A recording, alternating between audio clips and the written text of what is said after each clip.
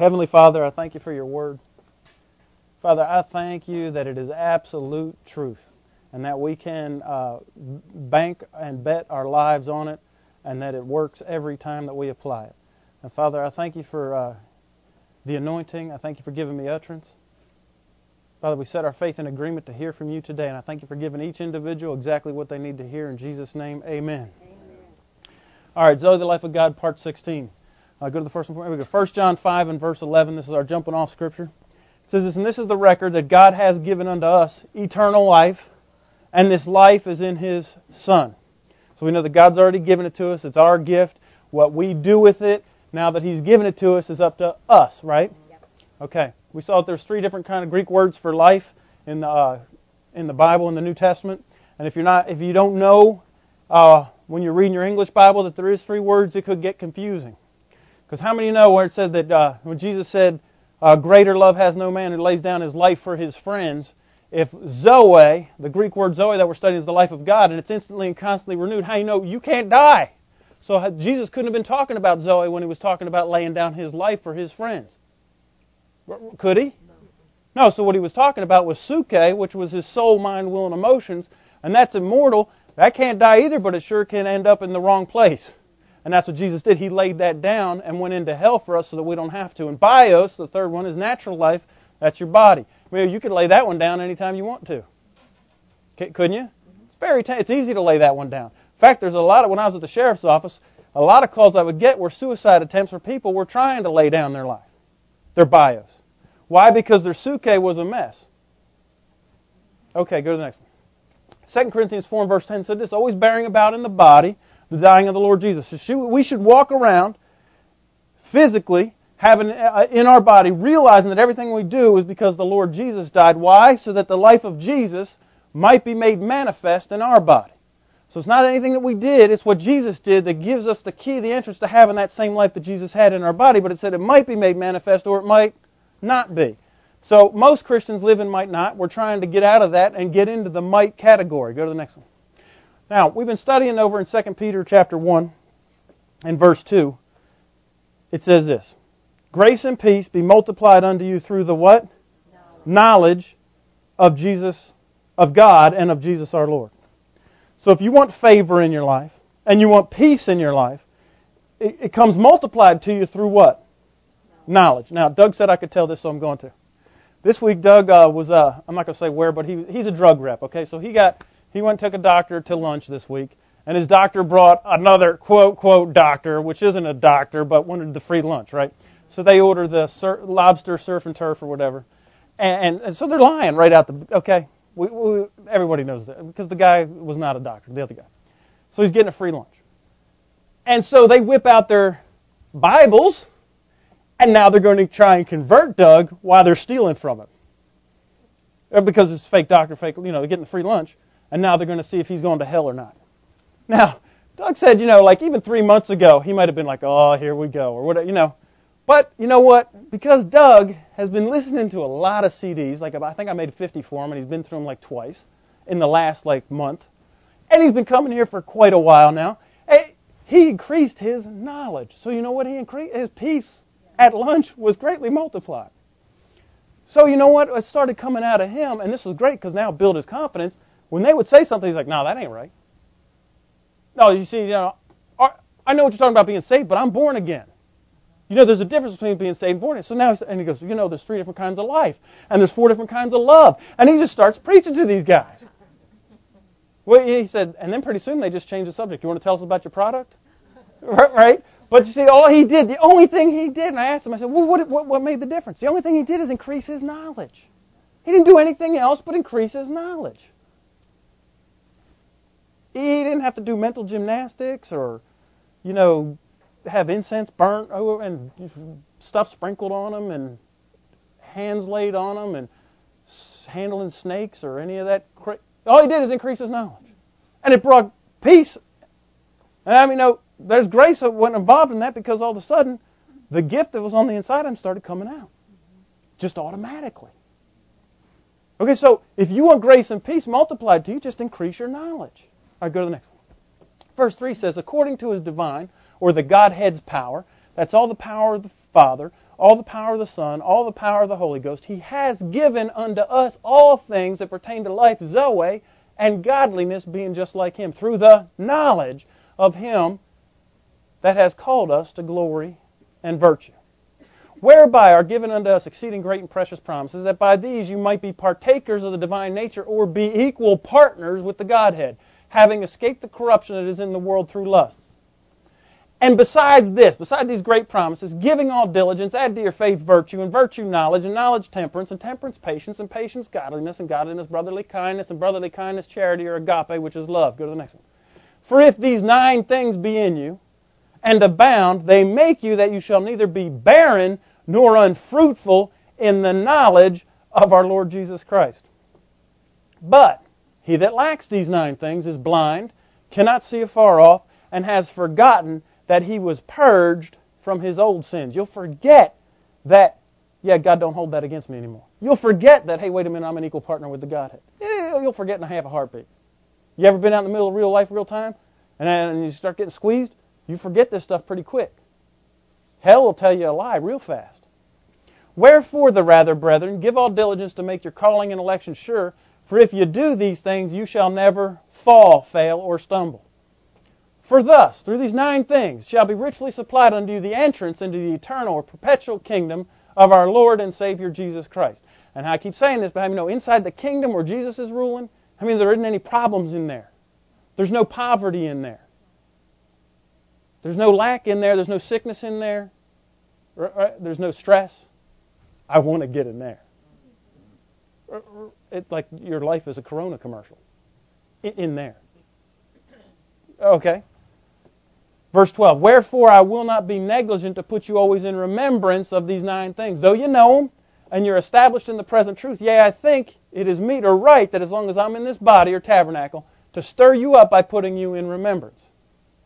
Now, let's run over the list. Look, this is getting long. I told Kimmy this is really starting to get hard because I'm down to about the 6th thing in the 9th thing, and I can't let go of the first 5 because we'll forget them. And don't be like, no, I won't. Yes, you will. Okay? Because I'll forget them. And I know if I will, I know you will. Okay? So look, remember this. The first one was diligence. Go to the next one, Emma. Remember, it's attentive and persistent in doing a thing, steadily applied, active, unremitting, untiring, constancy of effort, speed and earnestness, meticulous, attention to detail. It's the opposite of being lazy and careless, lethargic, indifferent, and apathetic. And Jesus equated diligence with faithfulness. Then we saw in Luke 16:10, he that's faithful in that which is least will be faithful also in much. And he that is unjust in least will be unjust also in much. And I tell you what, I love this verse because what it tells me is that I can prioritize what I'm going to be faithful in. Because I can't be faithful and diligent in everything in life. Do you all know that? So what Jesus said, He said, you know what? So justify what you're going to be faithful in. If you can't justify that I'm being faithful or diligent in this area over top of this area, then just switch them. It's real easy. But if you don't realize that, you'll start feeling guilty because hell will tell you, you're not being diligent in that, and you're not being diligent in this, and you're not being diligent in that. Now listen, your list of not being faithful in an area, those areas should be a lot longer than the list of ones that you're being faithful and diligent in. Did you hear me? That the areas that you're diligent in, it should be a surgical strike, and that list should be pretty small. If you're going to give how much diligence, it said how much? All diligence. Maximum effort. So shrink this list that you're being diligent in down. And don't be feeling guilty if there's a whole list that you're not. Now just make sure that you can justify with you in a room with Jesus, having coffee and a Snickers, Jesus, I can justify being diligent in that or not. That would be your filter. Okay? Go to the next one. Beside this, giving all diligence, add to your faith. So the next one was faith. Go to the next one, Emily. And we saw this absolute certainty in the trustworthiness of another, and it should be God, that we should trust Him. And the opposite of that is disbelief, distrust, doubt, misgiving. If you're skeptical, if you're suspicious, right, you're not sure. Have you ever been not sure that the promises are true? I have. Look, we're in church. We might as well not lie about it. Right? There's been plenty of times that my confidence level has been lacking in, God, where are you at? Because He'll take you all the way down to the end, right? And sometimes, look, as a parent, I know with my kids sometimes, it's not that I'm just messing with them. It's that I got other things on my plate, and I know at what time I have to show up to make it right for them. We'll just take like the PTA check. When I get the little thing in the mail that says, or it comes home from school, it says the PTA dues are due on a certain date, I'm not writing the check right then. You know when I'll write it? The day that it's due. Do you ever do that? See, I'm not dangling or messing with my kids, but I know it ain't due yet. So I'm not going to write them a check until it's due. So God treats us the same way. He's got a lot of stuff on His plate, doesn't He? More than just you. Don't worry, He'll make sure He's not going to leave you dangling. His word is true. Sometimes it don't happen as fast as I want it to. But, how many kids are in the family? How far down am I on the list? Pretty far. Okay? So don't flatter yourself and think that you should be getting all the special attention, right? Because, when it's your time to get it, don't you want His attention? When you need His attention, don't you want it? So you should know that everybody else would want that same thing, wouldn't they? And He's got a lot of pieces to move around on the board to line stuff up for you. And while He's lining stuff up for you, He's got to line stuff up for every one of His kids because they're all His favorite. Y'all following this? You getting this? You're looking at me like I'm like, no, that can't be right. Okay, we'll talk about it later. Listen, God has to move a lot of pieces on the board. We're not the only game He has going. We're not the only person that His Word has to work for. We're not the only person on the planet that His Word has to be true for. Do y'all follow this? And we don't know what's going on in somebody. I don't know what's going on in India right now. I don't even know everything that's going on in your life. I'm not with you 24/7. Do y'all follow this? So don't get all, oh my gosh, where are you? God, how come you haven't shown up already? He's moving a lot of pieces around planet Earth to get everybody riches, honor, and life. Okay? And you know what? There's resistance to that. Have y'all experienced that? There's resistance to that? Hell doesn't want you to get that? Okay. So listen, don't be unsure. Be absolutely, positively sure that the Word's true and God's going to show up. It's like those guys in that deal today with the inspirational moment, right? They got to the top of the hill at Point de Hoc and the guns weren't there. How many know they kept going and they found the guns and accomplished their mission? And there was resistance going up to it, wasn't there? And then they got tricked. Don't stop. God's Word is true. Be sure of that. Okay, go to the next one. But without faith, without you knowing that God's Word is true and that God is true and He's not a liar, it's impossible to please Him. For he that comes to God must believe that He is and that He is a rewarder of them that diligently seek Him or crave Him. Now, remember, we're going to, quick flashback. 10 spies were bad, 2 spies were good. Y'all remember this? Okay. Now all the people are in front of Moses, and the spies are telling them the bad report. And then in Numbers 13 and verse 30, Caleb stilled the people before Moses and said, let us go up at once and possess it, for we are well able to overcome it. Did you notice God's not even mentioned in that verse? God said, that's your inheritance. Go get it. I've given it to you. And now that if we believe that, we add to our faith, we're well able, which is the next, go to the next one. And then the people said, the other spies said, we're not well able. So they didn't have the thing that Caleb had, which was, go to the next one, is virtue or valor. That we need to add to our faith. It's not that we don't believe God can do it. It's that you don't believe that what God said you can do, you could do. Go to the next one. We saw that valor is courage, boldness, to be brave and fearless, especially in battle. The opposite is being a coward. You're being timid. You're being shy. And you're retreating. Do not retreat. Don't retreat. It's not an option. So take that one right off the board. You can't go backwards from where you are now, can you? All that we know now, do we really want to go back? No, I can't understand why those kooks kept saying, let's go back to Egypt. They were beating you, and you were mushing in mud and straw and making bricks. Well, why would you want to go back to bondage? Okay, go to the next one. We saw this in Joshua 14, that 45 years later, Caleb comes to Joshua. 45 years after he said, we're well able to do it. In verse 12, he said, now therefore give me this mountain where the Lord spake in that day. For you heard in that day how the Anakims or the giants were there, and that the cities were great and fenced. And if so be that the Lord will be with me, then I shall be able to drive them out, as the Lord said. So again, the only part that God had in this is what He said, and then you deciding whether what he said was true or not. And if you believe, that's the faith part, that what he said is true, then you're able to go do what he said to do. Y'all following that? But did you notice he didn't jump into it blind, that he had knowledge of what was going on. He had an intel report of where he was going. Go to the next one. So we need to add to our virtue or our valor, our boldness, knowledge. Don't go in anywhere blind. Go to the next one. We saw that knowledge is information, especially that gained through observation, identification, description, investigation, experience, or explanation. Those are all verbs. I know I'm going fast because we've got a lot to cover today. You've got to do something to get knowledge for yourself. Right? Go to the next one. Well, what is it? It's Exodus 36 and verse 1. Remember, they were starting, God gave Moses the plans for the tabernacle to start Judaism, and they didn't know how to do all this stuff, and the carvings, and all the metallurgy, and the stitching stuff together. Okay, so here in Exodus 36 and verse 1, God called out two guys that He put in their hearts how to do it and how to teach others. Y'all remember that?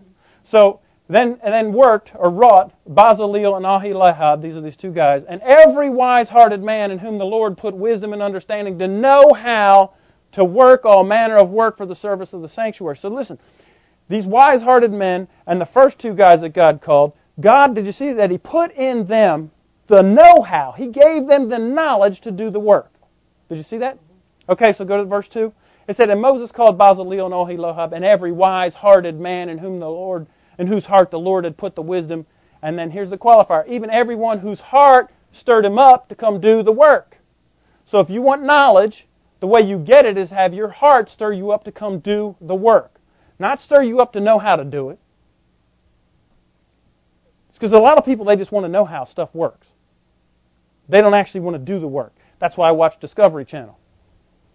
Because I want to know how a lot of stuff works, but I don't want to go do... ever seen that show, Dirty Jobs? I don't want to do any of that work, do you? It's nice to know how the sewers get cleaned and, all that. It's nice to know how it, that's interesting. You know what? My heart does not stir me up to do that work. So, if you want God to supernaturally show up and get you wisdom and understanding, skill and understanding and knowledge on how to do the stuff, then you need to have your heart stir you up to do the work. Whatever your heart, and I told you this before, stirs you up. Whatever your passion is, that's how God wired you. That's His plan for you. The way He built you and have passion to do a certain thing, and your heart stirs you up to do that, He'll show up and get you supernaturally knowledge and wisdom, skill, and understanding. And whether it's He just puts it on you or He sends somebody to teach you. Or a combination of both. Okay? Go to the next one. But my people are destroyed, and we saw in Isaiah that they're also in bondage. This is Hosea 4:6 if you're writing it down. Are destroyed for a lack of knowledge. Why? Because they what? Rejected knowledge. It's not because you don't have it, it's because you rejected it. Because knowledge, this gift from God, is available to every single person. Even in the Old Testament, they didn't even have Jesus. Right? It was available to anybody whose heart stirred them up to do the work. So if you don't have knowledge, it's probably because you haven't got up off the couch and your heart doesn't stir you up to do nothing. Now, I don't even want to read the second half of this verse to you. He said, what? Because I'll also reject you. And you'll be no priest to me. That sounds kind of harsh, doesn't it? Seeing that you've forgotten the law of your God, and now I will also forget your children. So if you don't want to get your heart stirred up and get off the couch for you, do it for your kids. Go to the next one. Besides this, giving all diligence, add to your faith virtue or valor, and virtue and valor knowledge, and to knowledge temperance. Go to the next one. We saw that temperance is this: self-control, self-discipline, the ability to master yourself. Remember this from last week? Right? The ability to master yourself. And listen, the opposite of that is that you're easily distracted. I'll just pick out a couple. Easily distracted, you're half-hearted, you're self-indulgent, and you're uncontrolled and excessive. This is somebody who's not temperate or have discipline or rule over your own self. And I said this last week, if you don't rule over yourself, somebody else will be glad to step in and do it for you. Right? Go to the next one. We saw this in 1 Corinthians 9 and verse 24. I'm reading out of the Amplified just to save time. It says, do you not know, Paul said, that in a race all the runners compete, but only one receives the prize? Duh, we know that, Paul. Don't we know that? Okay. So run your race that you may lay hold of the prize and make it yours. So it sounds like he says, get serious about this. Doesn't it? He's telling you, you be the one that gets the prize, don't you have to be serious about it? Okay, go to the next one. Now, every athlete that goes into training conducts himself temperately and restricts himself in all things. Is that true? Let's think about the Olympics. They're coming up. Is there any Olympic athlete that doesn't have a training program? And don't think that when he gets that training, usually he doesn't make his own training program out. It's usually a coach gives it to him, right? But it's up to him to make sure, or her, to make sure that they conduct themselves with self-control and they restrict all the stuff that they do to make sure that they stay on with the training, right? He says they do it to win a wreath that will soon wither. But we do it to receive a crown of eternal or perpetual blessedness that cannot wither. Therefore, he says, I don't run uncertainly without a definite aim. This is what most Christians do. They run uncertainly. If they do run at all, they have no training plan and they don't stick to it. They're just running around without a goal, without an aim. And he says, and I don't box like one beating the air and striking without an adversary. What he says is, I don't box without a sparring partner. I don't train without a training partner. I don't go out there without somebody to keep me on the plan, with me. You see, that's what he said. That's what he's talking about. So get you a training partner to help you stay with the plan. Go to the next one. But, like a boxer, I buffet my body and I handle it roughly. I discipline it by what? Hardships. What he's saying is, listen, I'll make my training twice as hard as what the real deal is. That way I know I'm prepared for it. He said, and I subdue it for fear that after proclaiming the gospel to others and the things pertaining to it. What are the things that pertain to the gospel? Riches, honor, and life. Isn't that what the good news really... If you wrap up the entire good news that Jesus came, it's really that you could be rich, that you don't have to be sick, that you'll be in a position of honor. Isn't that what it is? He says, if I preach that to others, and I didn't train myself, he said, I'm afraid that when I get in the fight, I myself should become unfit and not stand the test and be unapproved and rejected as a counterfeit. So, we want to train ourselves. You're right, remember? Now, I want to come over here to Isaiah 50 real quick. We saw this scripture last week, but it's a good transition. Have you noticed how each one of these things builds on the next one? Diligence to faith, faith to valor, valor to knowledge, knowledge to temperance. Right? Have you noticed that each one builds, that you can't start real... I mean, if you don't have the foundation, the next one builds and connects to the next one. Haven't I showed that? That's why I keep going over them, so you can see that there's a line that goes straight on down. Now look here in Isaiah 50 and verse 4. We saw last week that this was talking about Jesus, and that we said this, that if we want to have the life of Jesus, that we should do the same thing that Jesus did to get the results that He got. Wouldn't you think that's right? Okay. It says, the Lord God has given me the tongue of the learned, that I should know how to speak a word in season to myself when I'm fatigued. I'm not going to go over how we got to that, but you get the tape for last week. I stir myself up morning by morning. I stir up mine own ear to hear as the learned. The Lord God has opened my ear, and I will not be rebellious, neither will I turn away back. I gave my back to the smiters, my cheeks to them that plucked off the hair. I hid not my face from shame and spitting. Now he says what he says to himself morning by morning when he's weary. For the Lord God will help me. Therefore shall I not be confounded. I won't be confused. Therefore have I set my face like flint, and I know that I shall not be ashamed, disappointed, or delayed. So here's the transition. Here's what we're buffeting our body, we discipline ourselves, and then morning by morning, I get up and I tell myself, I stir myself up, and then when I'm tired, I tell myself this, that my God will help me, that I will not be confused, and that I'm going to set my face like flint. I mean, flint's pretty hard, isn't it? Even if you're striking something against it, all it does is do what? Sparks. Did you see this? So listen, what we're going to talk about today, this is if you did all these things, and listen, you did your diligence. You believe in God. You believe in His ability, right? Now we're up off the couch. We got boldness. We added to our boldness knowledge. We're not going in anywhere blind. We've been training ourselves. We're self-disciplined. We've buffeted ourselves.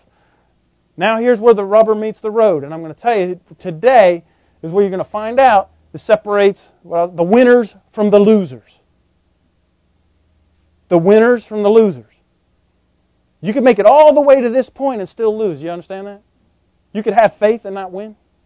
You could have diligence and not be rich. Or have honor.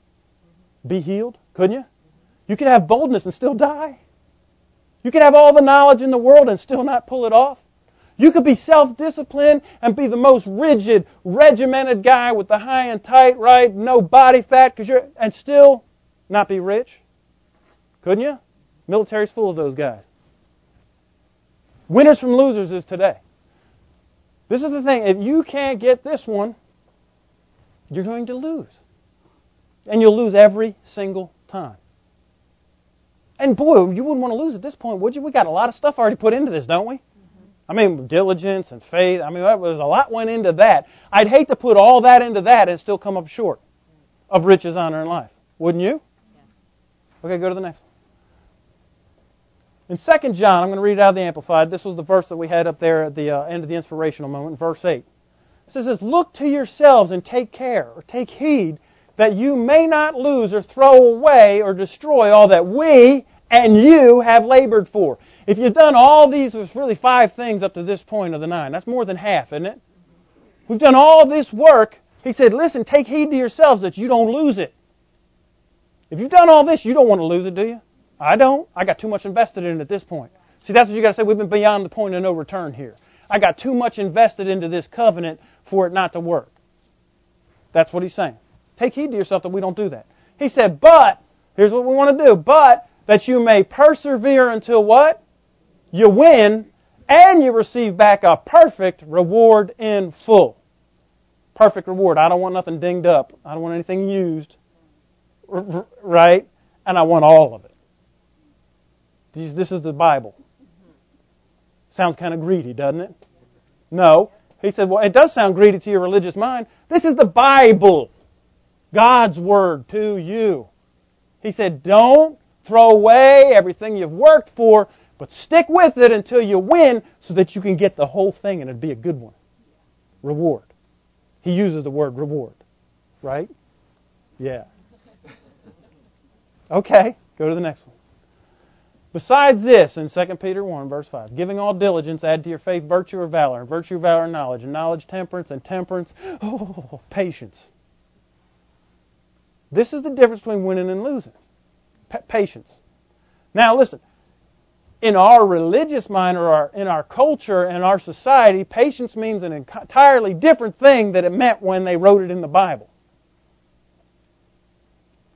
Patience just means that you sit around on your hands and trying to, not complain while you're just waiting, right? Isn't that how you've been taught? Patience just means we just suck it up.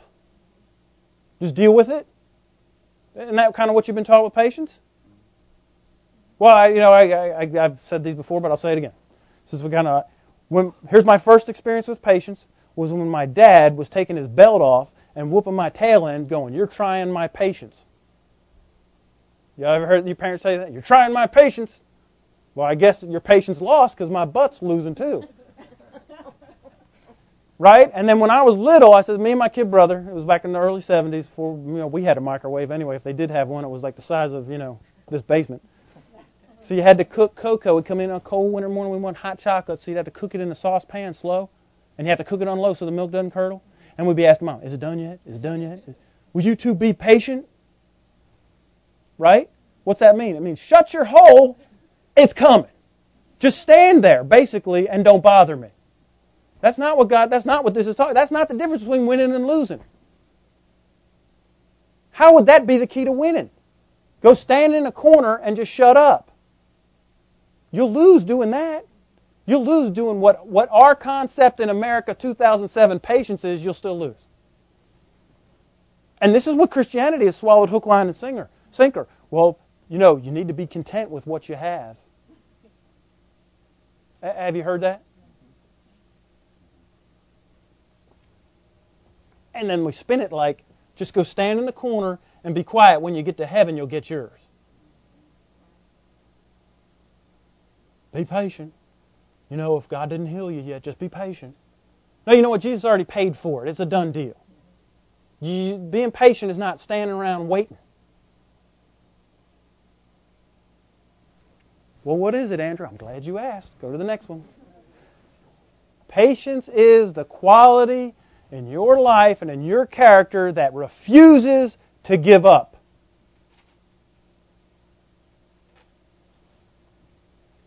It means that you are unmovable.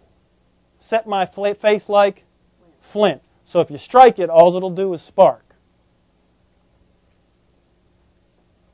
It's established. It's the quality that keeps you rooted and grounded. Y'all, if you say the Ephesians prayer, you've heard those words. And settled. The opposite of this is somebody who vacillates. And that's a big word for waver, so I put that next. Somebody who's unstable. Insecure. You're easily unsettled.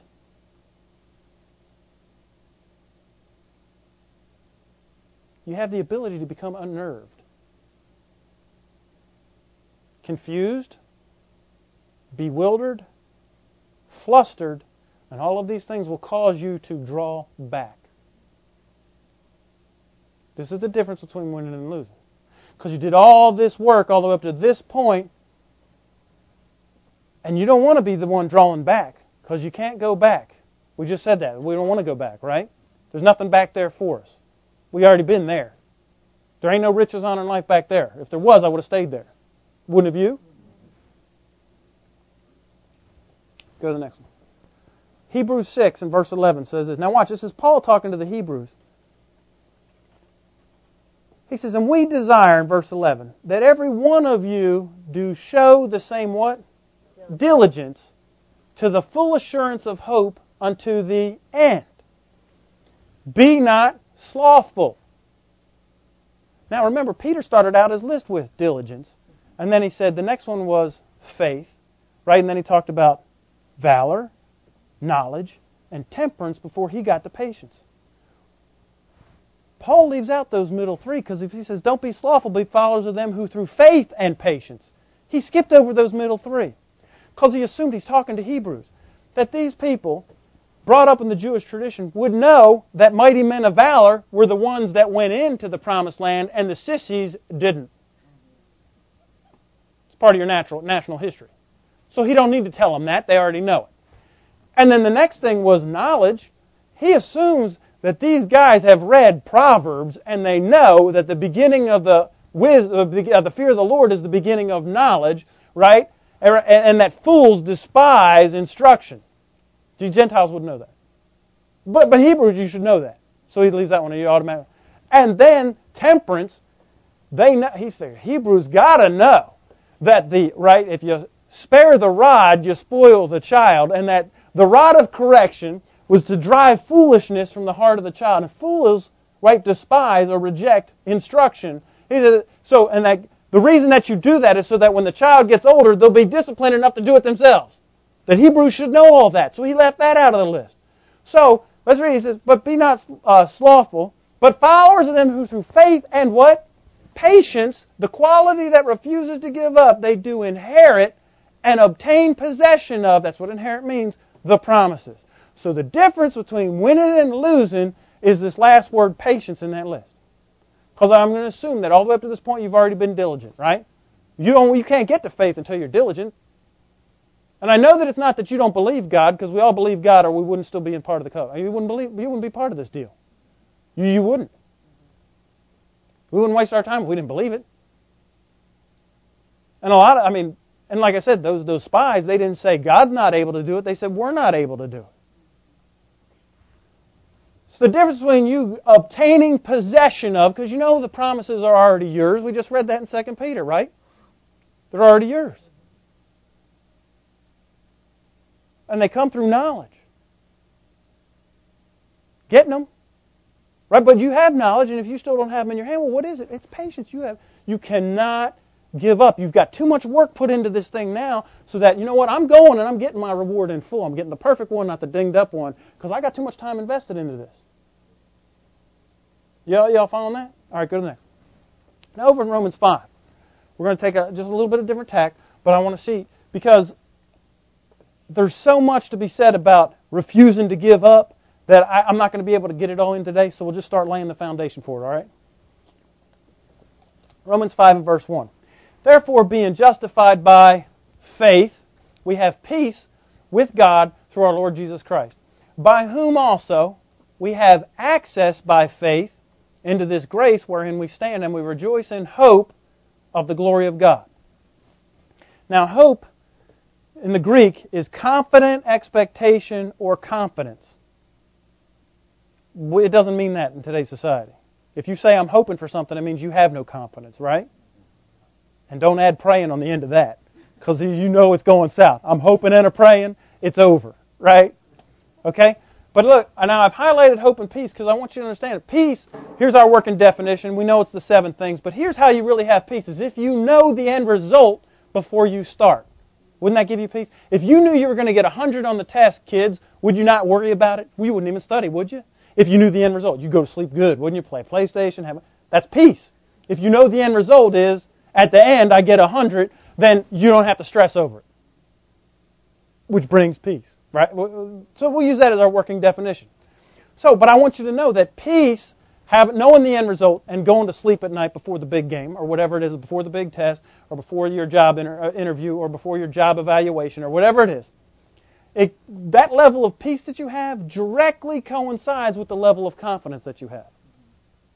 If you have low confidence, you're going to have low peace. If you got high confidence, you're going to have a high level of peace. Right? Is anybody worried about getting home today on the drive home? You all know how to get there, right? You're all confident that you could get your car there and your bodies, right? So you're not worried about it, right? So high confidence, high peace. Right? Y'all following that? Okay, go to the next. Now I want to jump to verse 5, because Paul sometimes does that. He's a lawyer. He'll give you the punchline first, so you have to go to the bottom and then work your way back up. So I'm going to go to 5, and then we'll go look at those other verses. Verse 5 says this, and hope or confidence, right? This is your level of confidence. It makes not ashamed. So what he's saying is, your level of confidence will produce your level of shame in your life. If you have no confidence, you're going to be ashamed a lot. And ashamed means, right, that you've lost. Wouldn't we say it's a shame if you lost? If you have a high level of confidence, you're going to also have a high level of victory in life. Do you see that? Because confidence makes you not be what? Ashamed. So if anything bad happened in your life off the evil list, most people would say that's a shame. But this is telling me right here, this one little phrase, boy, God's pifty, isn't he? He can get a lot packed into a few words. That if you got confidence, you will not be ashamed. So if you don't have confidence, you're going to be ashamed. Now watch, I watch this in people's life. Because when it hits the fan, crisis comes, if you're not confident, you're what? Oh, what's going to happen? Knees are knocking. You start down the fear list, and you're listing off all the bad stuff that could happen in the worst case scenario, right? And then you find yourself right with Job, that the thing that you feared most came upon you. Right? Why? Because you don't have any confidence. So look, he said, you have this confidence. How? Because the love of God is shed abroad in our hearts by the Holy Ghost, which is given unto us. Now, go to the next one. We're going to back up to verse 3 and verse 4, because what he does is tell us how to get to confidence. Here's how we get to where we have a level of confidence, which I know brings victory. It means that I win. Right? He said, and not only so, but we glory in tribulations. What? What do you mean we glory in tribulations? Anybody, do you guys get like a kick? And really it's the Greek word I brag about tribulations. Hey, anybody having a good time when you're in the middle of a trial? No. So it's not why you're in the middle of the trial, but what he's saying is that I'm going to brag about, right, and what I call it in the Marine Corps, war stories, right? Or, like with my mom and dad, I never tell them that the cable's out, because back in my day we didn't have cable, right? And we had to walk to school uphill both ways, yada, yada, yada, down the, you know what I'm saying, right? We didn't have heat, we had the wood stove, we had to chop the wood and bring it, couldn't get your cocoa that fast, right? What are they doing is glorying in their tribulations, right? Especially somebody that's been through the Depression or World War II. Don't whine about whatever your little issue is. My 401k didn't get rolled over. They don't care. We're talking about guys that went up against, right, climbing rocks to get the guns and getting shot at. They don't care. But they're going to tell you about their stuff, glorying in tribulations. So, not only so, but we glory in tribulations, knowing that tribulation, trials, testing, the fight, works patience, and patience works experience, and experience brings hope or your level of confidence. Here's the process that will bring you confidence and victory. You got tribulation or the trial and the fight. That one comes along, right? So then what we do is we add to that. Here comes the fight. I refuse to give up. He said tribulation will work patience. I refuse to give up. If you're not working your patience, that means you packed it up, put it in a suitcase, and went home. That means you have given up.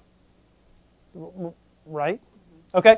So here comes the fight. Now I refuse to give up. I'll be unmovable. I'll set my face like flint. And that will bring experience. Now, when he talks about experience, he's talking about the ones that are good experiences. The bad experiences, you remembering them will not help you any. But what you want to do is once you get a victory under your belt, you want to put that one, a notch on whatever, your bedpost. And so set up something, because the children of Israel did this. They put monuments everywhere so that they could remember victories. So when you're in the next fight, that you could look at all your notches on your bedpost of all the other victories or experiences that you've had by not giving up. Am I going too fast? If there was a time in your life that you were in a trial and you failed and you lost, it is because you gave up. And let's just take an honest assessment. Oh, no, it isn't. You know what? Then God's a liar and you're not. Oh, I'm sorry. Let's all worship you. Never mind. But listen, forget that one. If you lost, wipe it out. Football fans, right? What do they say about the cornerback? If you made a bad play, you got to forget it, because on the next one you've got to cover your receiver again. And if you're worrying about what you did last play, they just snapped the ball and now you blew it again. You've got to have a very short memory. You've got to forget it. If you didn't win, wipe it out. It doesn't exist anymore. God don't remember it. So, but if you got a good one and you did win, hey, you want to write that one down, set up yourself a monument, put it on the I love me wall, notch on your bedpost, wherever you want to put it. But you got to remember. Why? Because that's what helps you with your confidence level. Let's get practical. If you fail, and then you failed again, and you failed again, and that's queued up again, and all you remember is that you failed the last 3 times that you've been in this spot, what's your level of confidence going to be? Yeah, the only thing you'll be confident is that you're going to fail again. You'll be absolutely positively sure that this one ain't going to work either. You'll follow that? So in order to bring confidence, I'm looking for the next fight. You are? Yeah, can't you tell? You know I am. Why? Because I'm looking for the next one where I could win. And you know what? I like the little easy ones first. That's nice, little easy ones, but how many know that only brings my confidence level up so high? You need to start getting some good ones. Now remember with David, he said, I fought the lion, and I beat that, and I fought the bear, and I beat that, and so I'm going to go get Goliath. How many know after Goliath, that's a pretty good one? Mm-hmm. Yeah, I got the giant. Lions and bears ain't nothing. Right? You want to get a good one under your belt. And then once you get that, that's what I call you get ruined. Because then, you turn into like Pete Rose, where you think you can't lose. Or Michael Jordan, any of those guys that were at the top of their game. Tiger Woods, all of them. He's not, any of those guys are not afraid to get out on the field and get in the game. I would bet, not being inside their head, but looking back on their careers, that every one of them couldn't wait to get back on the field and get in the game. Wouldn't you say that that's true? Why? Because when they got on the field and they got in the game, those are the things that brought them riches and honor. Don't we honor those guys? We honor Tiger Woods. We honor Michael Jordan. Did Jeff Gordon? Not really. Now the junior's coming to Hendricks, it's over for you, Jeff. But you see what I'm saying? The guys at the top of their game, we'll say Dale Earnhardt Sr. because we honor him. Even though when he was alive we didn't that much. There was a lot of people that didn't like him because he was called the Intimidator. But any of these guys that get on the field right? And they do good, and their confidence level's high because victory begets victory. Winning begets winning, right? Same thing in sales. You know, every time you go out to do sales, this is why I didn't do good in sales, because every time I tried to sell insurance, all kind of stuff, I never closed one. So the next one you get to, you're like, this ain't going to work. This ain't going to work. This ain't going to work. Well, I shouldn't have been doing it in the first place, but it's on my Fletch resume. But I can talk to you about it because if your confidence level's low, you automatically set yourself up for failure. You do. Isn't that what happened to the 10 spies? They had no confidence. We be not able. What? How do you get to that point? They saw the same miracles, like the Red Sea. They got the same manna. They were eating the same chow. They were drinking the same water. They had the same cloud. They had the same pillar of fire as Joshua and Caleb. They got all that way. They didn't say they didn't believe God couldn't do it, so they had to have faith. They went in the first time to spy, so I know they're not that scared to go on a covert mission. Right? You wouldn't send Scaredy Cat. They wouldn't go, would they? No. So I know that they do have some kind of virtue or valor to go on the covert mission. They gained knowledge of the place. They were leaders in their tribe, so I know they weren't goof-offs. So they had to have some kind of self-discipline. To be on a covert mission, you got to have some self-discipline. It's not like somebody's breathing down. They all split up. Go, free. You're operating independently. So they had to have temperance too. When it came back crunch time, they didn't win because they gave up. They had no confidence in themselves. Why were they not recalling the same victories that Joshua and Caleb were recalling? They went through them all. But because they didn't, their confidence level was down and they gave up. Listen, if you're not confident that God's Word is true, you will give up. You'll be like, this don't work. You ever said that? Throw your hands up and go, wow, it didn't work. This faith stuff ain't all it's cracked up to be. It hadn't been the way it was taught to you. When you get in the Word, you find out, well, it is. Go to the next one. Write this one down, remember, because whenever you see patience, you got to know that it's the quality that absolutely, positively refuses to give up. I don't say uncle, right?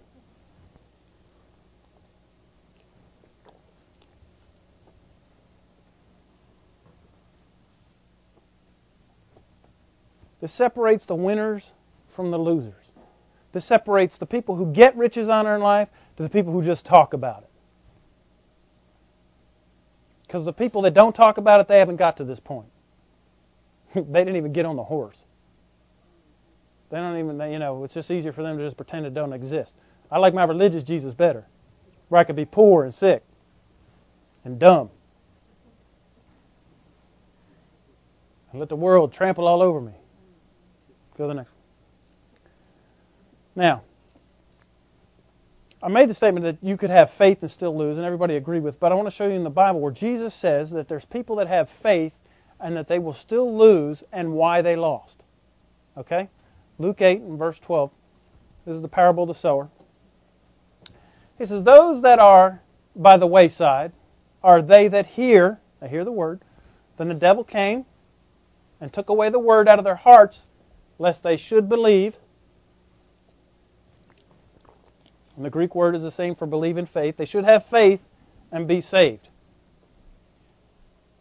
They on the rock are they which when they hear, they receive the word with joy. Woohoo! Hallelujah! Oh, that's so good. I know a lot of those people, it makes it easier for me to preach, but they're in this category. It's hard on Monday for me because I get the phone call. And these are they that have no root, which for a while believe or have faith, but in the time of temptation, and the Greek word is tribulation, they fall away. Now remember, patience was the quality that refused to accept, but it was also somebody who was unmovable, that was rooted and grounded and settled. Right? Here's somebody that they believed when they heard the word. Oh, that's so good, but because they didn't have the quality that refuses to give up, they did not root themselves down, they give up at the time of trial. They fall away. Now think about a plant, because he's talking about a plant here. What is the root system for? What do the roots do for a plant? They get what? Water and food right through their roots. The root on a plant is a plant's ability to feed and water itself. If you're not feeding and watering yourself, you will not be rooted, grounded, and settled, and you will fall away in time of trial or temptation or tribulation. As temptation, you think of chocolate cake and strippers. No, it's tribulation. Just throwing it out there. It's the truth. That's not what it's talking about. Look, if you're thinking about that, you've already fallen away. All right. So look, if you're not feeding and watering yourself, you're not going to be in the position of when the fight comes, you're not going to fail. Because guess what? I can't be there all the time for you, and neither can anybody else. Right? I got enough problem being here all the time for me. So what I want you to say, that even Jesus said that you could have faith and you could believe, but if you're not rooted and grounded, if you're not in a position where you've put yourself so that you're unmovable, that you refuse to give up, He said you're going to do what? Fall away. You're going down. Now, I mean, the Word of God is true, isn't it? Yes. So if you don't root yourself, you're going to fall. It's impossible for you to succeed. Otherwise, Jesus is a liar. So we got to take the good with the bad. And really, this is good if you'll do the thing like water yourself and feed yourself and root yourself and establish yourself. If you're just doing like the Sunday to Sunday thing, you're just going to be frustrated, okay? According to this, what Jesus said, you're going to fall. It's going to happen. If you're not doing anything for yourself, it's going to fall. All right, so somebody doesn't have a root. Go to the next one. James 1. Now, this is Jesus' brother. Was half-brother, right? Verse 2 says, My brethren, count it all joy when you fall into divers or diverse temptations or tribulations. It's the same word. Count it all joy when you fall into all different kinds of tests and trials. What are you, nuts, dude? I mean, come on. But that's the same thing that Paul said. I glory in tribulations, right? He said, but knowing this. Why? Because the trying of your faith works patience. The trying of your faith, you being in the middle of a fight, is going to work out your ability to refuse to give up. If you're never in a fight, you know, it's like that bully, right? Always bullying somebody, so when somebody finally clocks him one, he runs away. Why? Because he ain't never been in a fight. He's just intimidating, right? So it's always the quiet ones you got to look out for, right? Because they're the ones that will just stab you and never tell you about it. He said, look, if you're not in a fight, your faith never getting tried, then you will give up. So, and I've said this before, and people are like, no, don't confess that over me. When bad news comes, get happy. When a fight comes, you should be like, yeah, this is good. Start rolling up the sleeves and you should be like Hoss, right? On Bonanza. I mean, Hoss never backed down from a fight, did he? No, he was always glad to get in one. He was. Why? Because you know Hoss is big. He's going to win. And if he doesn't win, he's going to put some hurting on somebody before he loses, if he does. So when bad news comes, when a fight gets queued up for you, you should get pretty happy. You should be like, good, I've been waiting around. Because you know what? Now it's time to take what you did in training, right? And have the knowledge that you got and use that valor and that faith that you know what God said is true and all that diligence and all that time that you spend into this, good, because now it's time to get some results. Because if there isn't a fight, then I'm not going to get riches, honor, and life. If there's no contest, because God ain't going to just drop it on you, and I know He's not a thief, so I can't steal it either, that the only way that I'm going to get it is if there's a fight, because somebody ain't just going to give it to me. Have you noticed that? That the wicked, whose wealth is laid up in store for you, they ain't just going to open their wallet and give it to you. Has anybody noticed that? I know a lot of wicked folks have got fat wallets. They haven't opened them up and said, Andrew, take whatever you want. They didn't offer it. So in order to get it, there's got to be some kind of contest. There's got to be a battle. Every time that the nation of Israel got wealth, it was because a nation that was bigger than them and had more wealth than them came and tried to squish them and conquer them. And then they kicked in with covenant and took all their stuff. So you should be really, because that's why it says count it all joy.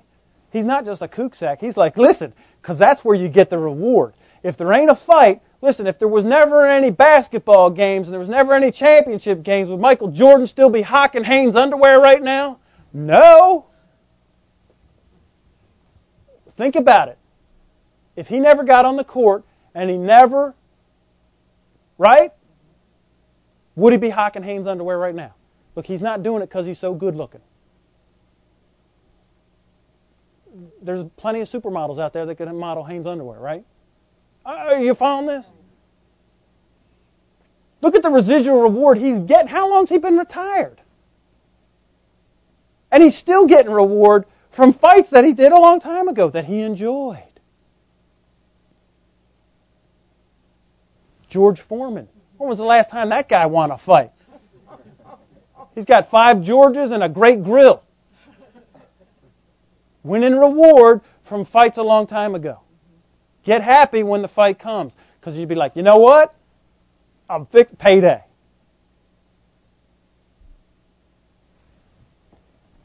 But let patience have her perfect work, that you may be perfect and entire, wanting how much? Well, how much did you want? If I'm at a point where I want nothing, that means I got a whole lot of stuff. What's the difference? How do I get to wanting nothing? By letting what have her perfect work? Patience. Having the quality that refuses to give up. I'm unmovable. I set my face like flint. I'm not coming off it. I'm not retreating. Oh, and what's the other option? No what? Surrender. No retreat, no surrender. Now, I've talked a lot in the past about the warrior culture.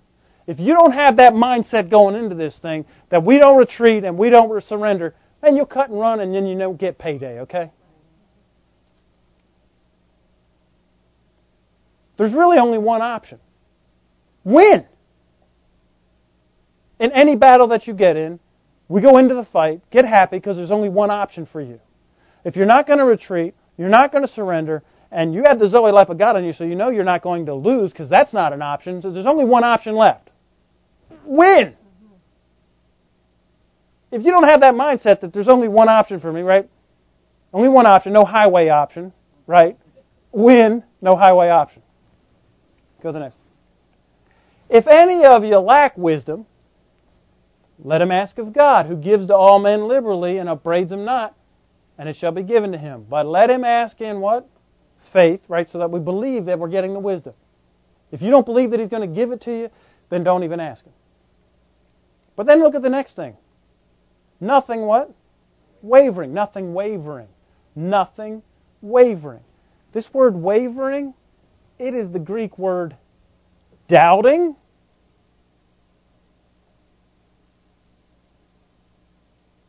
And remember when it said that Abraham didn't stagger at the promises? Which we know he did originally. It's the same word, staggering. Let him ask in faith, nothing doubting, nothing wavering, not staggering. For he that wavers, he that staggers, he that doubts, is like a wave of the sea, driven with the wind and tossed. This is somebody that does not have an anchor. Do you see that? Jesus said, if you don't have a root, you're going to fail. And Jesus' brother James said, if you don't have an anchor, you're going to fail. Unmovable, grounded, settled. I refuse to give up. My mom used to say, I'm gritting my teeth. That meant we were going to get it. But if you're in the middle, grit your teeth. If that's what you've got to do, I'm not, you know what? Game face, we're not moving. He said, for let the man that staggers or wavers, let that man not think that he'll receive how much from the Lord? Anything. So listen, if you don't have a root, if you don't have an anchor, how much are you going to get? Zip. Nada. Zilch. This is the difference between winning and losing. This is the difference between getting riches on in life and those that just talk about it. This is a very small group of people that actually win. And we've been talking about riches and wealth. This is the same thing with health and healing. You know, it don't really matter what you're facing in your body. I don't care if it's cancer, AIDS, the plague or that new staph infection. It doesn't matter what it is. What's your options? Win. We beat it. That's the only option. If you're in covenant, there's only one option for no matter what comes against you in your body, because I have the Zoe life of God on the inside of me. If you don't have that attitude, you're in the might not category. No, I win every time. I don't care how ugly it looks. I don't care how beat up I get. I will not disengage from the fight until I win. You're a jerk, Andrew. Yup. And I'm a winning jerk. This is serious. This is rubber meets the road. Difference between winning and losing. You could be nice all you want and lose. This covenant, it ain't about being nice. My Lord, how could you look at it and see all the violence and all the garbage that God's been fighting? The evil and the adversity and the affliction. And He says that the kingdom of heaven suffers violence, and the violent take it by force. It ain't going to be handed to you. If you want what's in the kingdom, right, the eternal kingdom, the perpetual kingdom. Remember, these 9 things open up that entrance to us? To get in that, if you want it, you've got to take it by force. Because hell's going to try and keep you out of it. Go to the next one. This is a verse, 1 Corinthians 16 and verse 13. We've used this in the Conscience series. But this is, it's like 4 phrases, and we could preach on this forever. But I love it, because it says, watch ye, stand fast in the faith, quit you like men, or act like a man. I put in parentheses cowboy up. Because quit being a sissy crybaby. Right? And be strong. Be strong. Now, this is a good verse to write down and stick it on your mirror, on your dashboard, or whatever. Stand fast in the faith and act like a man. Be strong. Does that sound like you're being nice? No, it sounds like, what's my only option? Win. Now, I put down here, this is really what patience is. I've given you the definition, but I'm going to tell you, this is how I look at it. Patience in real life, real time, is finding a way to stay in the fight long enough for God to show up and get me the win. Patience is that you got to find a way to stay in the fight long enough for God to show up and get me the victory.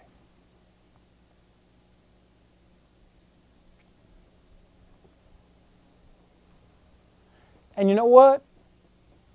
If the only option is win, and I know God's Word is true and He's coming, and it's only a matter of I refuse to give up and stay in the fight long enough till the cavalry arrives, does it really matter what you do to stay in the fight? Does it have to be pretty? It don't have to be pretty. But staying in the fight usually isn't comfortable. It hurts. But if you know you're going to win, then you just keep slugging it out.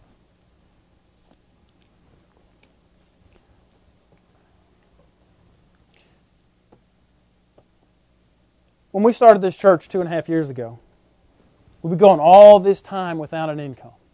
How do you do that, Andrew? We go into debt. I'm telling you, okay? Now, it violates my conscience. I told you, it used to violate my conscience using a credit card to buy groceries. I'd be like, nah, that's wrong, that's wrong. So I'm wrestling with it because I know God told us to do this. And I know that everything hasn't showed up yet to, so we get a paycheck. But I know He told me to do it. And I know this. So what I got to do is find a way to stay in the fight long enough till He shows up.